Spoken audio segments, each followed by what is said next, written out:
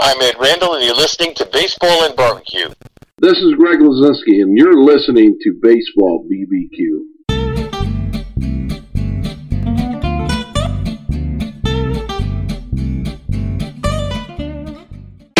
Hi, this is Gary Mack of the Mets Musics Podcast, and you're listening to Jeff and Len on Baseball and Barbecue, one of my favorite podcasts, and I know it's one of yours too. The only problem is, after I get done listening to it, I'm hungry. All right, guys, take it away.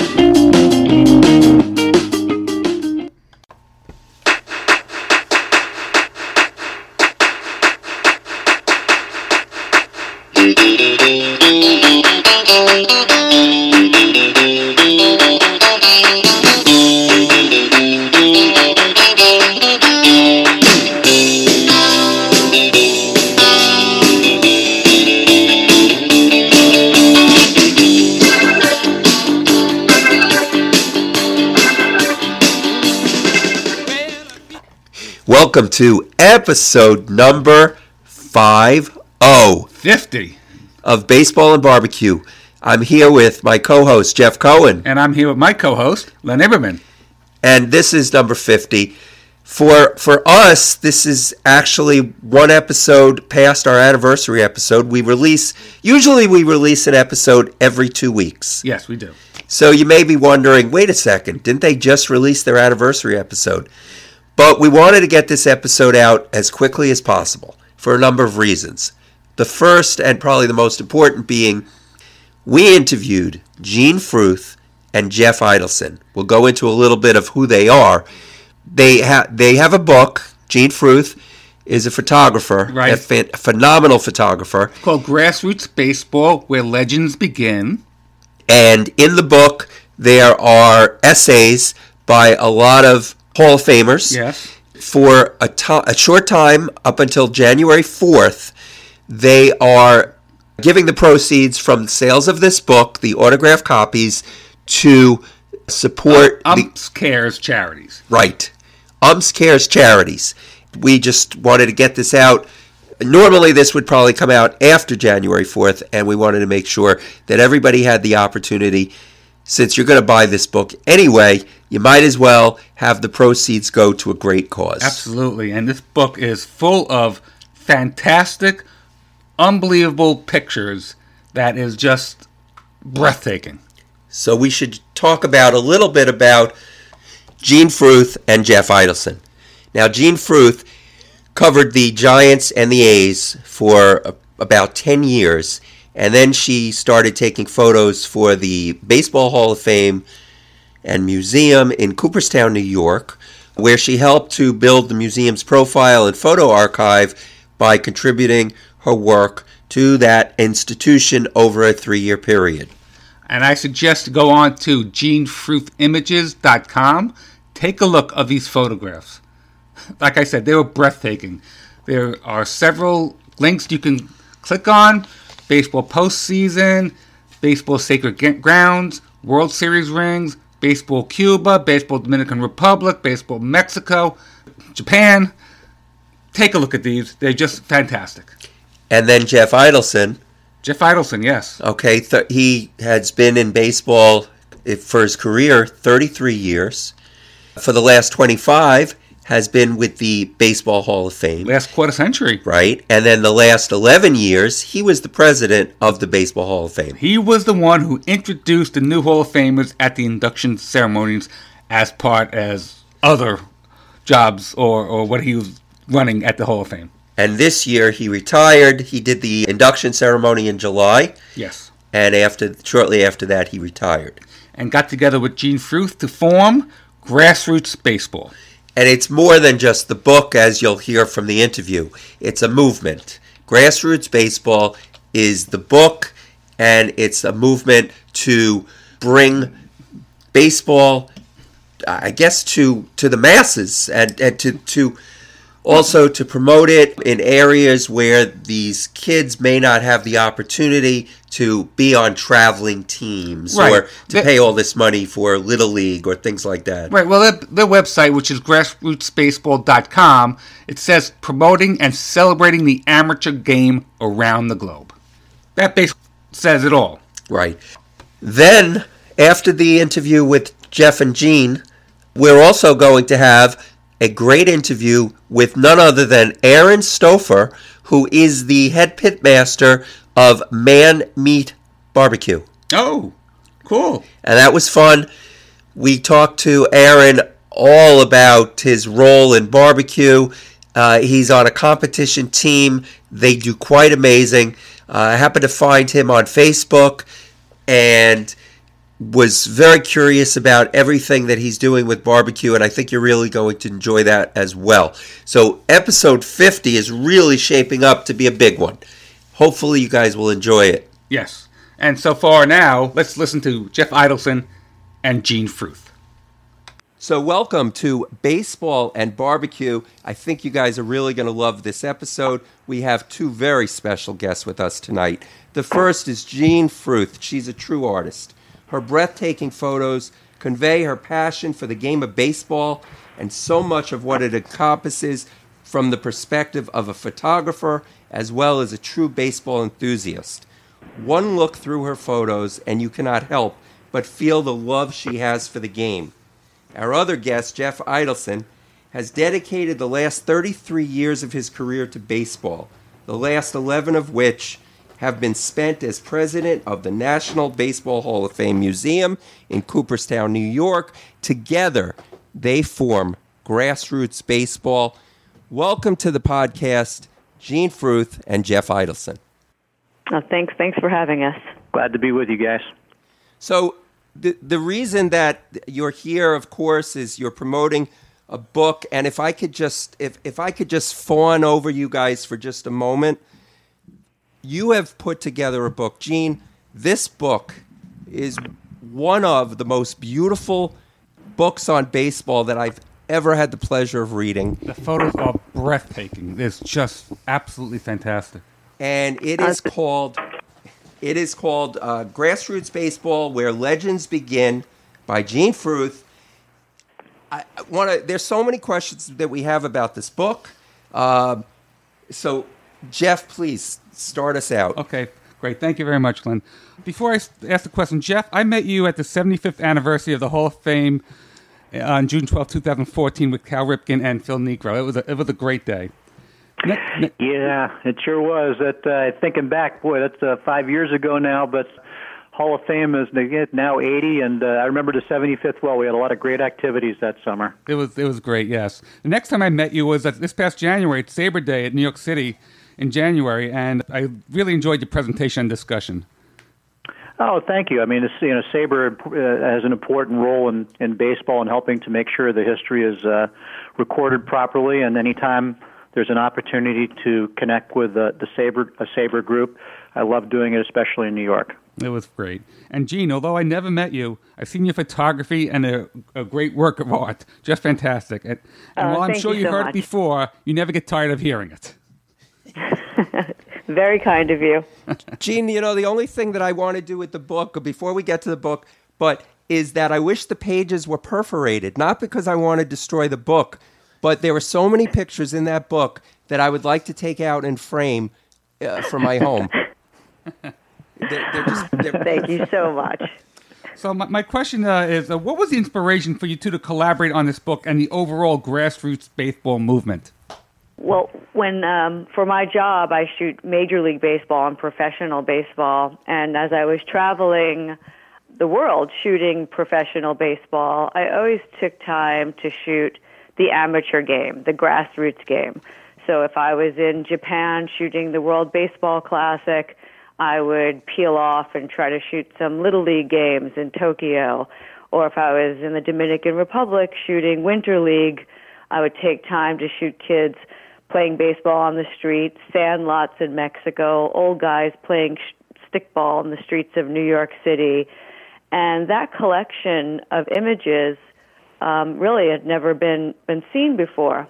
And then during my tenure with the Baseball Hall of Fame as their traveling photographer, I had the opportunity to connect with Jeff, meet a lot of the Hall of Famers during induction, projects that the Hall of Fame gave me to work with Hall of Famers, and I got to hear their stories of what it was like in their early days of playing baseball, where they're from, and the stories were just wonderful, and that's when I came up with the idea to connect these wonderful stories with my images of the grassroots game.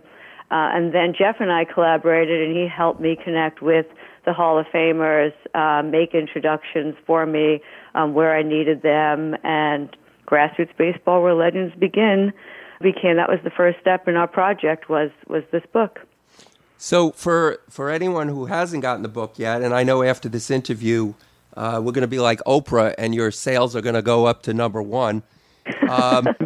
Each chapter the book starts with a foreword by Steve Wolf, which I'd like to get to, but all the other chapters start with one of the players, most of them Hall of Famers, some future Hall of Famers. You've got Hank Aaron, Craig Biggio, Johnny Bench, Wade Boggs, Whitey Ford, Vladimir Guerrero, Ricky Henderson, Randy Johnson. I mean, I know I'm leaving some out, but it talks about where they're from.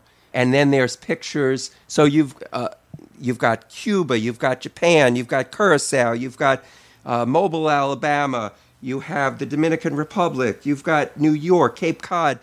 And one of the things that I noticed about, they all write these incredible essays about growing up and how they wanted to be major leaguers. You know, one of the things that is amazing about each one, none of them came from homes of privilege. It seems like all of them came from such humble beginnings. You know, they all talked about whether it was taping rocks together, using a stick, making makeshift games. It's amazing that all these players came from such humble beginnings. Well, you know, I think the common theme among them all is passion too. Is that you're right. A lot of them had humble beginnings or not much, but the common theme among these guys was a passion for the game, and I think that's what really shines through in the essays. They all got to where they are in life and in baseball and in the majors in different ways, but the common threads were perseverance, passion, and strong community support. You know, I was reading on your website, grassrootsbaseball.com, and anybody listening out there, take a look at this. You can see some of the pictures, great stories. You went on a tour through Route 66, which stops in Illinois, Missouri, Oklahoma, Arizona, and New Mexico. Tell us about the tour and the Hall of Famers who participated. Well, I guess I could start, Gene, but if you'd like, the tour was twofold. It's about documenting and promoting the amateur game, which Gene obviously does so beautifully through Grassroots Baseball Where Legends Begin, and this is an extension of that, and showing how the kids' game is played across America in a lot of forgotten towns and small towns. And it was also about giving back in underprivileged communities and in those areas to help grow the game. And we used guys like George Brett and Trevor Hoffman. Goose Gossage was our national spokesman. Jim Thome, Ozzie Smith, Johnny Bench, and these Hall of Famers came in along with guys like Billy Hatcher and Bob Shirley, who were local legends. Billy in Arizona along Route 66 and Bob in Oklahoma along Route 66. And sort of like the concept of the book, come in and explain, look, hey, I grew up in this area, or I came from humble beginnings, and I was no different than you. And, explaining that if you follow your passion, and whether it's baseball or otherwise, all you need is a bit of an opportunity. And so by bringing these folks in, these great luminaries, to share their story, and then have them present each child with their own brand new Rawlings glove, Rawlings baseball, and learn how to play the game of catch, was impactful. Yeah, if you go on the website, you can go see some of these videos. I remember seeing the one with George Brett talking to the kids, giving out the gloves. Is one of the intention is to grow the game, to get the young boys and girls back into baseball? Yeah, the Grassroots, after the book launched, or even before as the book was being launched, the idea was, let's make Grassroots, bigger than this book and launch it as, its own entity and as a project. So Jeff and I became partners at that point. And the mission of grassroots baseball is to promote and to celebrate the amateur game, really around the globe. And the idea is the focus is on growing the interest and the participation at the youngest levels, which is where we're losing participation, in some places. So we started grassroots baseball, and it's a give-back program, and our plan is to continue to grow it. We started on Route 66 because we thought, what a great place to start. It's so Americana, and there's so many small towns, forgotten towns. And that's kind of the point, is baseball can be played anywhere. And, now in the days with, you talked about the simple and humble beginnings of those Hall of Famers and legends in the book. Well, today, the playing field has really changed for kids. There's travel ball, there's private lessons, and those are great for the kids that are able to afford it, and wonderful that they get those kind of privileges. But there's also then the kids that are left behind that can't compete because they can't pay for travel ball, and they're certainly not going to pay for private lessons. And the idea is to put a ball in a kid's hand early on and get them to get excited about the game. What got those Hall of Famers in the book? Why was Vladimir Guerrero excited about baseball? Why was Johnny Bench?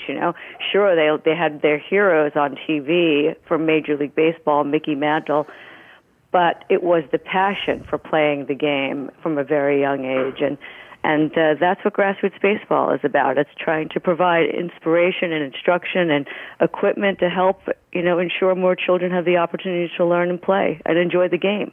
Gene, you have over 250 photos in this book. Do you have a favorite? And also, is there a moment that you took a picture where it didn't turn out how you expected? Not the picture itself, but like it was just a moment that, your best moment, I guess, of all these. If you could. Well, a moment that didn't turn out is actually very funny. It was in New York City, and I saw an old photo from a long time ago. On the Lincoln Tunnel, there's a baseball field, and it's a high school field. And I wanted to shoot that field from a helicopter. I thought, how cool would it be, this baseball field with all these, traffic going through the Lincoln Tunnel. And I just thought that is going to be just terrific, for the New York chapter. The idea behind the book is baseball looks different in different places, so a sense of place. And, baseball in New York City is such an urban jungle. And so I went in this helicopter. And what I didn't realize is, yes, the field was there, but now it's a multi-use field. So there's like football and the track, and it was not the quaint little baseball field from the photo from the 70s that I saw. But the great thing that came out of it was I asked the helicopter to swing by at Yankee Stadium, and I made a shot of Yankee Stadium that I'd never made before from the air, and that ended up making it into the book, and it ended up being terrific. So I was very happy with how that turned out. Sometimes, you set out for one thing and you have a plan, and then a new plan becomes a better one with a better idea. So that's great. You remind me of I have a photo of the new Yankee Stadium and the old Yankee Stadium being built. When the new Yankee Stadium was being built, a friend of mine who's a construction photographer was in a helicopter and took a photo of both stadiums. And I think that was pretty cool. So I can imagine what you going. It's really cool. And now that little field, which is why it was so important to include it in the book, where the old Yankee Stadium was, they have that little, field that kids play on. It's so grassroots next to, big, Yankee Stadium. So I love where it starts and where it could go. So that photo ended up being terrific. I'd say another one of my favorites is there's a shot in the Mobile, Alabama chapter, and there's 5 Hall of Famers from Mobile, Alabama. And though it's not a hotbed of baseball now, obviously it was a hotbed of baseball then. And the childhood home of Hank Aaron, which is still there, and it was moved, and it's preserved as a little museum next to a minor league ballpark, I asked 4 historically black high school baseball teams to come to the Hank Aaron house in full uniform and pose at his house, and it's a tribute to Hank and everything that he, went through as a player in those early days, starting in the Negro Leagues and just all the adversity he faced, through his career. And these kids, in Mobile, at these high schools are also facing their own challenges. And it ended up being just an important photo. We left Hank's rocking chair empty in respect for him. And when I look at that photo, it just means so much to me, and it's amazing it came together because it was raining every day, and the kids had games and practices, and they all showed up on that one day, and we were able to make that picture. And that's great. Two of my favorite ball players come from Mobile, Tommy Agee and Cleon Jones. So being Mets fans, they came from Mobile, and two of my favorites.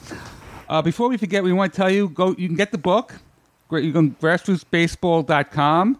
You can get the book. And Jeff, I believe if you buy it soon, it's part of a charity, right? Cares charity. You want to tell us about that? Yeah, where we can, Gene and I try to give back with the book as well, and we're between now and early January, I believe the 4th, we have books signed by Hall of Famers at the website, and when you purchase a book that's signed by one of the Hall of Famers, the proceeds will go to UmpsCare, which is the official charity of the umpires of Major League Baseball who take care of at-risk kids. And you can get a Cal Ripken or a Randy Johnson, Pudge Rodriguez, Tony Perez, Vladimir Guerrero, Wade Boggs. So all kinds of books for sale at grassrootsbaseballbook.com, again, with the UmpsCare being the beneficiary of the sales of the books. That's great. And I think I saw on the website that you're planning a second book called Grassroots Baseball Route 66. Yeah, so we're in the middle of that now. Our first season was going through and doing the clinics with kids in the Hall of Famers. I'll go back this season and continue to shoot, and it takes time to make a book, obviously, but Grassroots Baseball Route 66 is next on the horizon. Hi, Gene and Jeff. This is Gary, and I have one question. With the recent announcement by Major League Baseball with the idea that they want to contract the minor leagues, it seems to me that this would make the grassroots level baseball even more important as we move on, if, in fact, they do that. Well, either way, the grassroots game is so important in terms of bringing more of the athletes into the sport. It's hard to know where they'll end up with that plan with Major League Baseball in the minors. But, as Gene mentioned, that the opportunity is dwindling, Gary, because of travel ball for a lot of kids. And what we can do and others are doing are making sure that everybody has that opportunity. But more than ever, the grassroots game is important. Gene, somebody wanted me to ask you this, the person you met at the book signing, and they want to know, how do you know, almost like when a hitter knows how to swing at a pitch, how do you know that exact moment to take that photo? You have to have a special eye to take the photo. What do you look for when you take these photos, or is it different every time? Well, that's a great question. Of course, it depends on what I'm setting out to do or what the plan is, and having a plan is most important. So when I go to a ballpark, I always get there early. If it's a grassroots project, then I'm taking a look at my backgrounds, and I'm always wanting to show a sense of place. I mean, I shoot game action, and I do that all the time, and it's very exhilarating. But more than game action is being able to tell the story. And telling the story is a little more tricky than game action. It's being able to show the sense of place and tell the story of what's happening, and showing that baseball looks very different in different places. So the first thing I'm doing is scouting and looking at my backgrounds. And if I'm in Mobile, Alabama, and there's a beautiful old church, well, how great would that be if that's in my background? Or if you're in Pittsburgh and you can get those bridges, well, then terrific. So whatever it is that shows. If you're in Texas and there's a big, Texas barbecue sign, I'll take it. Let's use that, for a background. But so giving a sense of place whenever you can, and then just being ready for what it is that you're looking to accomplish. If you're looking for game action and you're paying attention to the game, and obviously the more you shoot the game, the more you know it, the more consistently you're going to get the shots. And then it's paying attention and knowing baseball. So, baseball is the same, whether you're shooting major leagues or little kids. It's when there's a chance of a play at the plate or there's a chance of a double play at second. So you pay attention to those opportunities for game action. And then besides knowing the game and the game action, then it's just looking for different angles to make a picture that you haven't made before or that you haven't seen before, and creating something new. I spend a lot more time now planning for making a great picture instead of taking 2,000 of them. I'd rather make one more iconic shot as the goal than 2,000 images. So that's my plan. Your pictures are, like I said, incredible. You have your own website, and I've looked through it. One of my favorite pictures on the Pro Bowl level is your picture of Noah Syndergaard after a follow-through. That's so great. What a great picture. Oh, yeah, he makes great pictures, too, and the hair. Well, he cut the hair now, right? I think his hair... No, DeGrom cut the hair. Noah still has the locks. Okay, he does. Yeah, great. Yeah, I love the hair. Yeah. But sure, and then you get to know that athlete and how they look. There's there's players where their swing, their follow-through is the prettiest part of their swing, or maybe, if you know that their head is going to be down when they're hitting the ball, you might want to get a different angle. So you get to know the athlete. And then pitching, it looks different, obviously, depending on how they pitch. Are you going to shoot them straight on, or is it better to get their follow-through? And that just comes with time and seeing the athlete and shooting the athlete enough to get to know what he does. But they do the same thing over and over again, and, that's what athletes do, right? They repeat themselves. Gene, you took pictures in so many different places, countries, and then, of course, throughout the United States. Two parts to this. One, what is the most... baseball is baseball, but what's part that's different, the most different parts of the country, and then what's the thing that's the same? Yeah, the culture. When you go to Japan and you see the tremendous respect that the kids or adult players have for their coaches, have for the umpires. At the end of every Little League game in Japan, they line up and they bow in unison to the umpires, and the umpires bow back. And just the fan experience, the culture experience, so different from, say, the Dominican Republic or Mexico compared to Japan. So those cultural differences are, vast. So that's fun to see, and what you're going to experience is so different, say, in Cuba, where every game is full. Every game looks like a playoff game, and it's just a typical night. Same thing in the Dominican Republic. The stands are filled. You would think that you're at the World Series, and it's just a Friday night at the ballpark. So the passion for the game, I would say, very different. The Latin countries, obviously, they're much bigger in celebration. A home run, they all empty out of the dugout to celebrate, and of course, that's different here, and sometimes that culture might be frowned upon in a different area, but it's really just a cultural difference to be, celebrated. And I think what makes the game fun is that all these cultures come together and play Major League Baseball, and I think it makes it enjoyable for the fans, really. The website is grassrootsbaseball.com. Jeff, I want to ask you about your career as a Little Leaguer in Newton Central Little League. Well, so that's a grassroots baseball. How did you do? No, it's we've already discussed it. No, listen, I loved youth baseball. It was a big part of my life, starting at age 5 when you could first sign up. And, I peaked and was done by age 12 like so many kids in this country. And But it taught me the values, and it taught me the values of teamwork, about preparation, about being on time. All the things that we're trying to now impart on young kids, or what was imparted on me when I was young, and it made a difference. I love the Lily. I went through it. Like millions of other kids. My boy went through it. He went to a local travel ball where you didn't really travel that much in the local area. Now he's one of the student managers for Arizona State University. So he still loves the game. He practices with Arizona State, even though he's not going to be on the team. He just loves being around it, How great. Yeah, just loves being around it.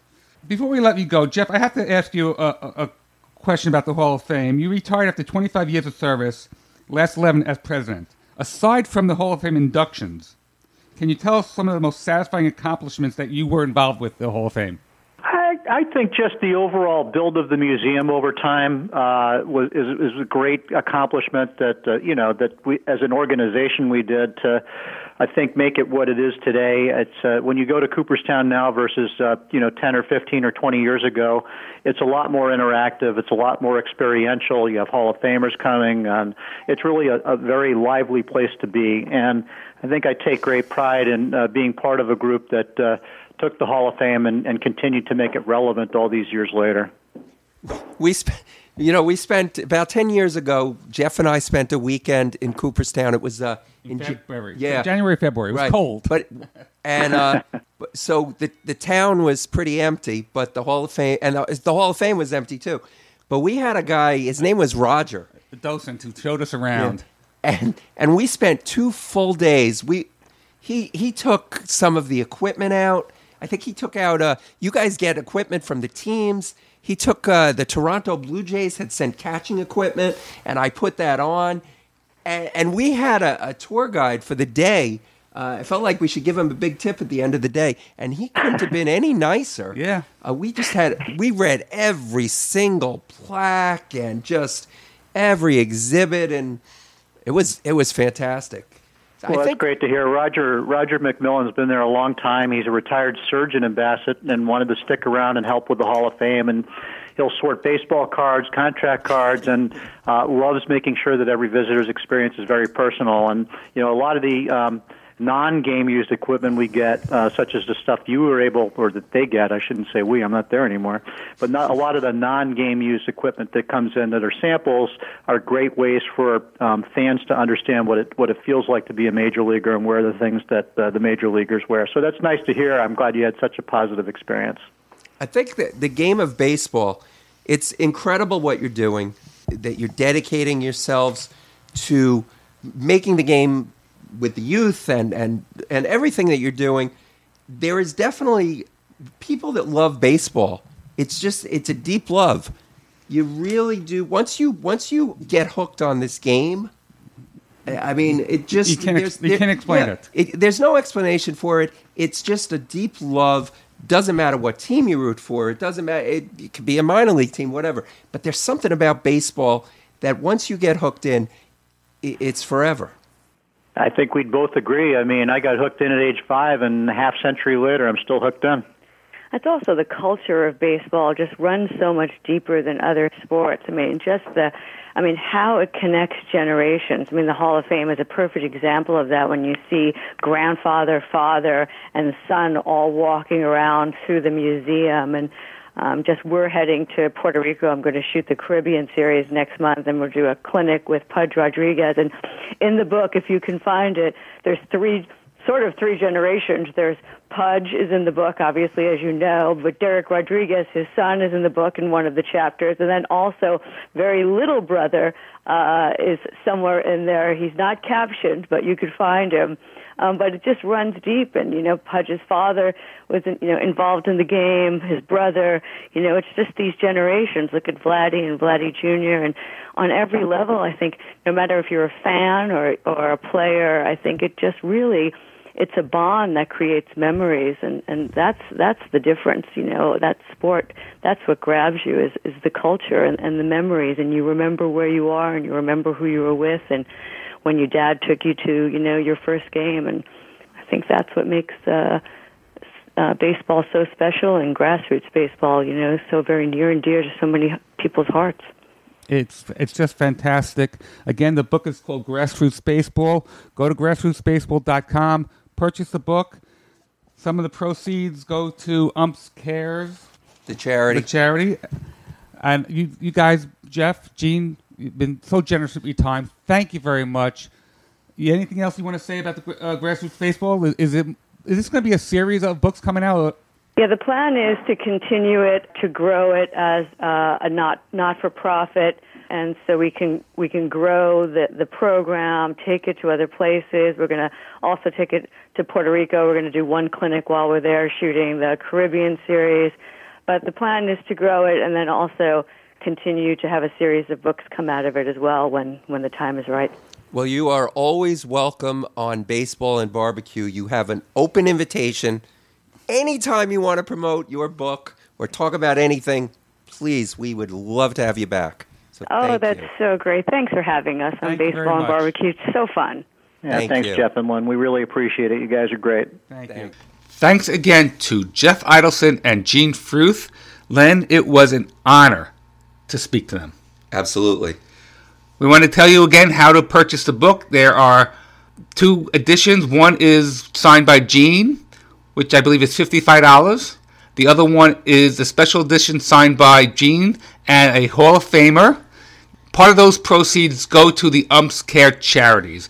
Now, one of those Hall of Famers is either going to be Hank Aaron, Craig Biggio, Johnny Bench, Wade Boggs, Vladimir Guerrero, Randy Johnson, Tony Perez, Cal Ripken Jr., Pudge Rodriguez, and Ichiro Suzuki, who, by the way, is not a Hall of Famer. Not yet. Right. But I think it's a pretty safe bet that he will be. Barring any unforeseen scandal. Right. I think he will be a Hall of Famer. Yeah, I think so. Yeah. Yeah, as a matter of fact, just on Ichiro, the whole thing with the hits, right? Yeah. I mean, he actually is, if you combine the leagues, which, you know... You can't, but right. I get what you're saying. Know. He is the ultimate hit leader. Anyway, amazing player. To purchase the book, go to grassrootsbaseball.com and go to the link that says the book and scroll down to buy the book. This is one that you're going to have on your coffee table. Actually, this book is so big it could be a coffee table. It could be like like Kramer in Seinfeld. All they got to do is put legs on this, and you could really use it as a coffee table. But yes. It is really a beautiful book. Yes. What do we have next? Next, we have Aaron Stouffer. Like I said before, he's pitmaster for the barbecue team, Man Meat Barbecue. His knowledge of barbecue is impeccable. And what a nice guy, too. I think you guys are really going to enjoy hearing from someone who does barbecue as a hobby, but on weekends, and just gives so much time to competition barbecue and really loves it. Yeah, loves it. I mean, we love it, but I think he takes it one step further. Right. And it was just really nice to talk to him. Yes. So here is Aaron Stouffer. Baseball and Barbecue listeners, we have the distinct pleasure of having with us Aaron Stouffer of Kansas. Aaron is the head pitmaster of Man Meat Barbecue. We are friends on Facebook, and hey, if you're friends on Facebook, then then you're buddies. So, Aaron, we thank you for joining us tonight. We want to hear everything that you're doing in barbecue, and welcome to Baseball and BBQ. Well, thanks for having me. So, Aaron, Be part of the show. Yeah, You're out of Kansas City, correct? out of Kansas City, born and raised. All right. Big barbecue country out there. Some would say the best, but I'm always open to the entertaining the argument. Well, we're certainly not going to argue with you on that one. Tell us about what you're on. Your team is Man Meat Barbecue? It is. Okay. Yeah, we started. Gosh, really, we came up with the name in 2012. Buddies of mine. I was cooking in my backyard, and we're big Office. You guys watch these sitcoms, The Office. Right. Maybe. So there was an episode on there where Michael Scott actually burned his foot on a George Foreman. But in that episode, he's out back cooking steaks and comes in and asks the office crew it said beef, what's for dinner, who wants some man meat, and it was just a fun play on words that a buddy of mine and I would go out and play golf, and I'd take a baggie of leftover barbecue, and he's like, hey, why don't you pass me some of your man meat? And it just became our team name. So that was kind of how it got started. All right. So a competition team, how many competitions do you enter during the year? This year we cooked 32. Really? Wow. Yeah. And so this was kind of a breakout year for us. last couple years we did 14. Career-wise, we've only done 68, so we doubled the number, essentially, the number of cooks we've done just in 1 year.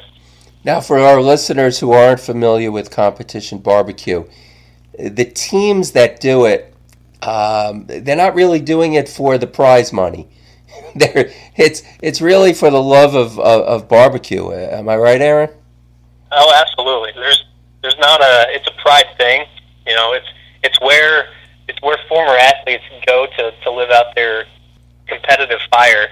You know, where we can drink beer, eat barbecue, just kind of BS with a bunch of friends, and then at the end of the day, throw down and see who has better food. Now, how far will you go for a competition?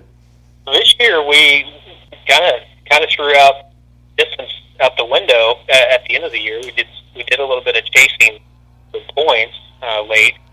We flew out to North Carolina in November, and then a couple weeks later drove down to Texas to cook. But we primarily stick around here in the Kansas, Missouri area. There's just a lot of contests around here that we're fortunate that we don't have to drive too far. Right. Now, Well, do you compete against basically the same teams, or the teams change up like at different venues? Well, it depends. I mean, you see a lot of the same folks at the teams that are constantly competing for that team of the year. But there's a lot of new teams. There's a lot of teams out there that'll cook 1 or 2 contests a year, and you'll only see, of course, see them, by chance. But for the most part, you'll run into the same 5 to 10 at every contest, and you're always going head to head with the best. So there's no week off that, regardless of where you go, there's some great cooks out east. There's there's great cooks everywhere. now are you cooking mostly in? Well, I was going to say KCBS competitions again. For our listeners not as familiar with competition barbecue, KCBS stands for the Kansas City Barbecue Society, and they sponsor competitions all throughout the country. Is that mostly what you're cooking for, or some of the other associations? So I cook strictly for KCBS sanctioned events. Okay. So there's several other sanctioning bodies out there, and they follow a lot of the same rules and so forth. KCBS is the largest barbecue society in the world. I think they're actually up to like 40 different countries now. Wow. Now, Aaron, when you compete, so Jeff and I, we're in New York, and once a year we have a competition. It's in Staten Island, and it's it's a KCBS competition. It's not a big competition, but we went to it, and yeah, so you have some people are in they have their tents set up, and then other people come in the big rigs, the big RVs. Are you the RV guy, or are you the little tent guy? We are now the RV guy. Did you start as a tent guy, or were you always an RV guy? We started in a little pop-up tent, loading everything in the back of the truck, loading it up, unloading it, so strenuous work. But, early on, we were doing competitions as inexpensively as we could. Again, we were cooking in our backyard, and somebody was like, "Oh, your food's so good, you gotta go compete." And we did, and we learned early on that what we cooked in the backyard is a lot different than what we cook. Right. I wanted to ask you about your competitors, since you mentioned you see the same people at all the competitions. I assume it's not a fierce, I hate these guys competition. Do you guys, someone forgets some type of rub or some type of sauce, do you guys help each other out, or is it just, leave us alone, we're going to kick your butt? It's cutthroat. Come on. We're friendly with everybody, and if anybody needs anything where they're willing to help. There's been times when I've forgotten something, and I would run around to teams to see if they had what I was looking for, and I haven't had a situation where a team had something that they were like, nope, I'm not letting you use it. But even then, we're there to throw down and kick each other's butt. But That's right. We're also rooting for each other. I mean, I want to, every contest that I go to, I want to win. But it's at the same time, there's sometimes you just got to have the stars align in the right direction, and everybody's putting out good food. It's sometimes just the luck of the draw and what table you hit and how the scores fall. So Aaron, take us through it. So you work a regular job during the week, or is is your regular job associated with barbecue at all? No, I consult banks, so I'm about as far away from barbecue in my full-time job as you get, and I use all my vacation for barbecue. In fact, I'm out for the rest of the year, so I get to work and not take any time off here around the holidays. But my week during barbecue season starts the day after I get back from a comp. So Sunday, I'm generally cleaning my pits, and then Monday it's trimming chicken because my trash goes out on Tuesday, and I don't want that in my trash for a week. And then it's every day there's something going on throughout the week. Friday, drive, set up at a comp. Saturday, cook, break down, go home, do it all over again the following week. What's your grill or smoker of choice? Do you use a combination of one depending on what you're going to cook, or do you have a special one that you like to use all the time? We use 4 Gateway drum smokers, one for each meat, and so we made that switch in 2017 when we started introducing the Gateway drum to our arsenal, and then we fully switched later in that year. I used to cook on an offset that I built onto a trailer, and I had to babysit that thing so much that I got tired of not getting any sleep, and people around me also got tired of me not getting any sleep. So I cook hot and fast on the Gateway drum.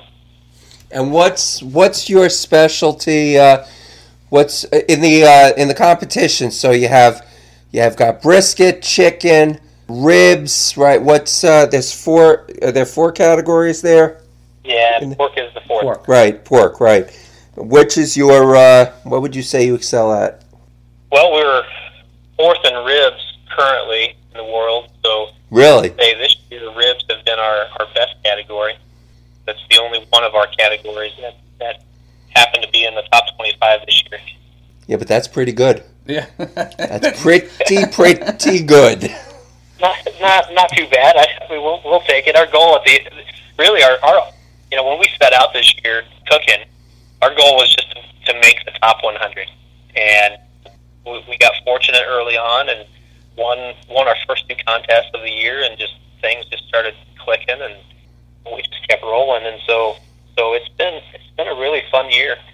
Never thought I'd get into a points chase, but we sure found ourselves in one. Why don't you give a shout out to who's also on your barbecue competition team?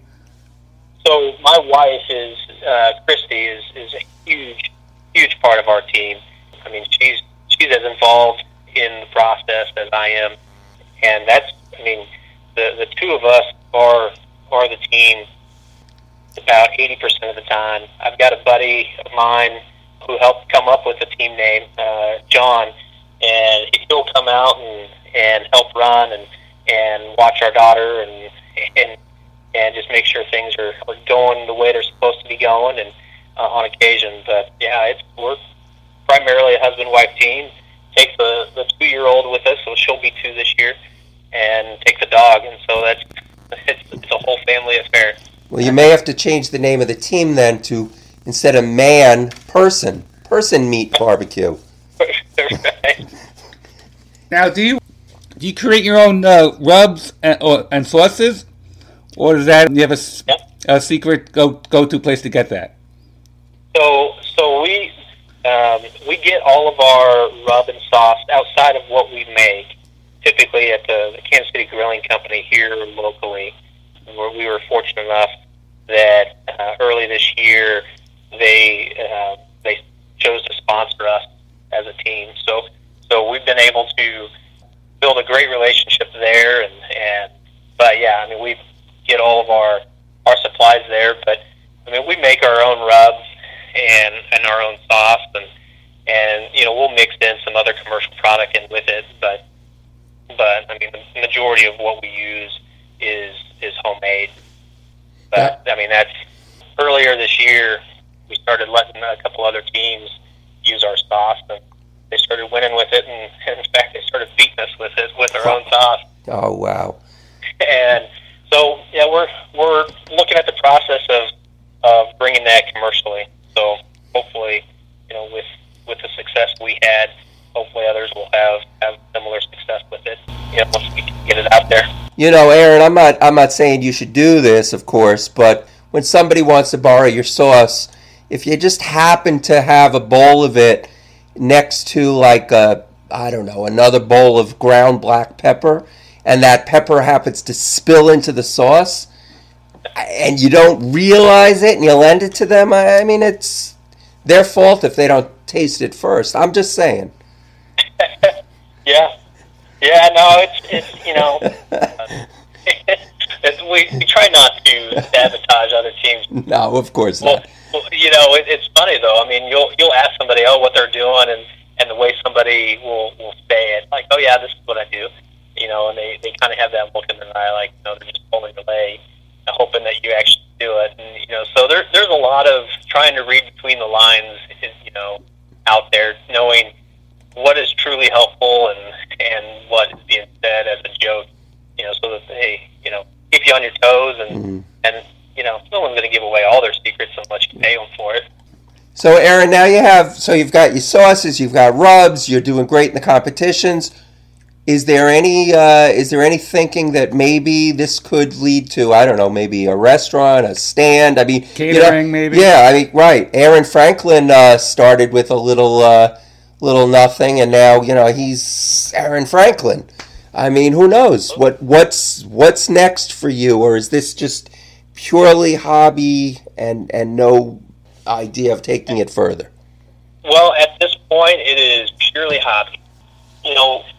It's cooking just because we enjoy it, and one thing that in college I worked in a restaurant, and I don't know that I'd ever want to run a restaurant, and it's just a different world there, and it's amazing that the people who do it, I mean, it's awesome that they do it, because once you start pulling behind the curtain, it can push you down the path of losing that passion that you started with, when it becomes your job.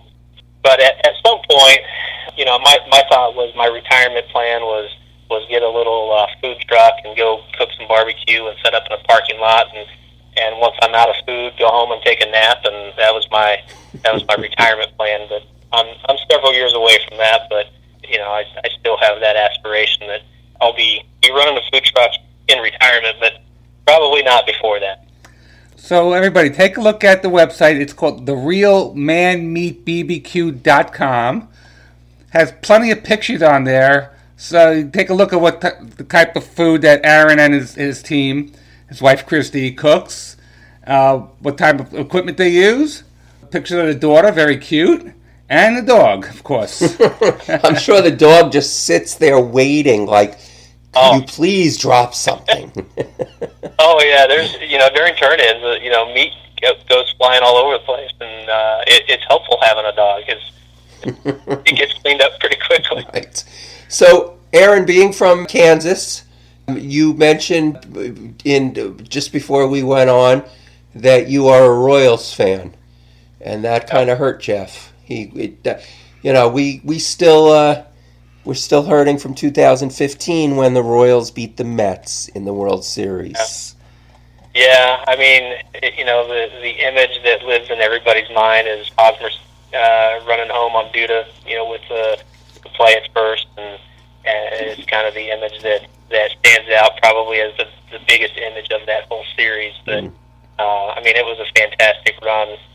I mean, that was a great team to go 2014 and 15 to the series, something that Kansas City was dying for many years, and so happy to be part of that. So, what do you think of the Royals' chances this year? They have a new manager. Not sure of the makeup of the core they have. I think Salvatore Perez was injured last year. He's coming back. Yeah. What do you expect from the Royals? They're in I guess I would say a winnable division. I mean, the Cleveland took a step back. Chicago's on the up and coming. Yeah, you've got the Twins. The Twins who just hit so many home runs. I don't know. I'm just hopeful that we don't come in last. We didn't even win 60 games this year, and that's a tough season. And it kind of felt like the years past. The 90s and the early 2000s when we're just constantly just in the bottom part of the league or our division. I think we were battling Baltimore for the worst record for a long time. It's amazing. It takes a team a long time to turn it around and get into a position where they can win a World Series. I mean, look at the Mets in 2015. We didn't win the World Series, and then it's very easy to just go down. It's hard to stay at the top. Unless you're the Yankees, who can buy their way there. Right. The Yankees, Dodgers, they can just unlimited bankroll, it seems. Right. I mean, Kansas City, you had 2 years, right? So you went to the World Series. They ran into a buzzsaw in Madison Bumgarner in 2014, and they took it out on our Mets. Right. It was It was a close series, though. It wasn't a blowout. It wasn't. I think there was one game that there was a lopsided, but other than that, it was a close series that Kansas City just happened to win. Yeah, well, the Mets weren't really expected to even get that far that year. Right. I mean, it was. Yeah, I'm here. I had to take a drink of water. I mean, it was. But once the Mets got there, though, I mean, it was talking that the Mets were going to be the odds-on favorite against the Royals. And that was the expectation once the series came in. But there was just some connection in that 2015 team that I think it's just. It doesn't matter the sport. When you got a team that's so cohesive, it is really it's a singular team. There's not a singular person on the team, but it lives and breathes together as one. I mean, and that was that team. They went 3 years to the playoffs. I mean, they made it back in 16, but they didn't make it very far. But I mean, it was fun, and there was a lot of great guys on that team. There's a lot of great guys on that Mets team that, they're still doing very well in the league. It's just, you start breaking up that core, it's hard to rebuild. It definitely is. And as you know, once these guys get to, that magical free agency, the money starts coming in. You had Hosmer go and Moustakas go, and that's it. They were the heart of the team. Yeah. But you know what? Getting a World Series in this day and age is a great accomplishment. Absolutely. Yeah. I mean, against, especially when you have to compete against the Dodgers and the Yankees. Yeah. To do it, right? I mean, you're already against the odds because they're paying unlimited amounts of money for the absolute best talent. Right. Look at the Garrett Cole signing that the Yankees just did. There was no way Kansas City would have been able to do that. So a lot of teams couldn't have done that. No, and one of the things on my bucket list, and I think on Len's also, is getting to Kansas City, going to Kauffman Stadium, and then going to the Negro League Museum in Kansas City. Yeah, have you been there, Aaron? Have you been to the Negro Leagues Baseball Museum? I have. It's a fantastic place. And then of course you got the just the stadium. Just in general, with the work that they did when they hosted that 2012 All-Star game, I mean, it's a wonderful stadium. There's a lot of baseball history here. Not as much as there is in New York, but one of my favorite images was George Brett hitting that home run and then going crazy. Oh, absolutely. At least, you know what? I've seen interviews with him these days. At least he's able to poke fun of himself. That's pretty cool. Yeah. I've heard him speak. He's talked about that many times. And there was the I think he just did a little parody video about that whole thing not long ago. Right. Well, Aaron, we want to thank you very much for coming on. It's great to speak to you. If we're ever in Kansas City, we will look you up. And, well, he might not be here. He might be on the road, cooking somewhere. He'll make sure he's on the road if he knows we're coming. Yeah, you know what? There's a KCBS competition in Staten Island. Come on over here. Yeah, I think it's a little cool though in New York when they do that. That's true. But you know what, Aaron? I have a funny feeling you would win it. I don't think you'd have much difficulty winning it. First of all, there's not a lot of teams in it. But they do come from around. They do. That's right. Canada. Yeah. Canada. Yeah, actually, it's funny because the guys from Canada were actually using the Gateway drums. Right. Yeah. I don't doubt it. I mean, it's perhaps one of the most popular pits. It's inexpensive, easy to move around, and I mean it's the way to go if you're just getting in and want to be serious and don't want to spend a ton of money. Right. It's a great pit to have. But yes. The team that took second in that contest, actually I loaned my pits in the 2018 American Royal, the Top Gun Barbecue. They're from Jersey there, but he came to the American Royal in 2018 and cooked with a chef there that was in New York with Blue Smoke Barbecue. Oh, Blue Smoke, yeah, they have a concession at Citi Field. Right. Yeah. He used to be the executive chef there, but yeah, they borrowed my pits, and they did pretty well. I think they took like 28 and out of the competition that they cooked at here in the Royal. It did very well, and I think that was the Blue Smoke guy's first contact. Really? I mean, classically trained chef, but first barbecue competition, and did pretty well. And I'm assuming that part of that, since it was your pit, is that it was the seasoning. It was a well-seasoned pit, and that probably helped, right? It's actually opposite. No, it was clean. It was. Yeah, I clean those things down to bare metal every week. Really?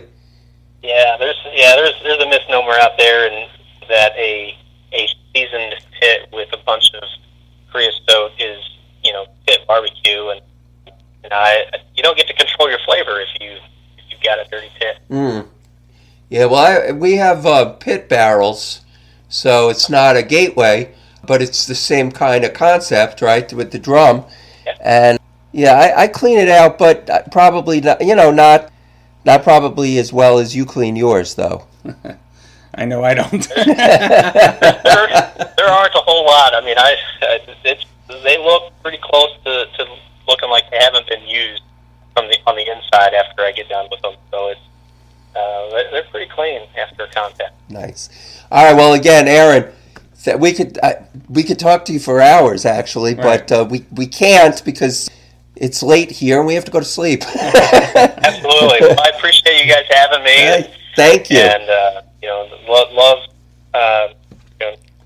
the podcast that I've listened to. I've really enjoyed, and thank you. I know you guys your following is growing, and so look forward to your guys' success as well. So thank you very much. Yeah, thank you. And thanks for having me as part of your show. So our pleasure.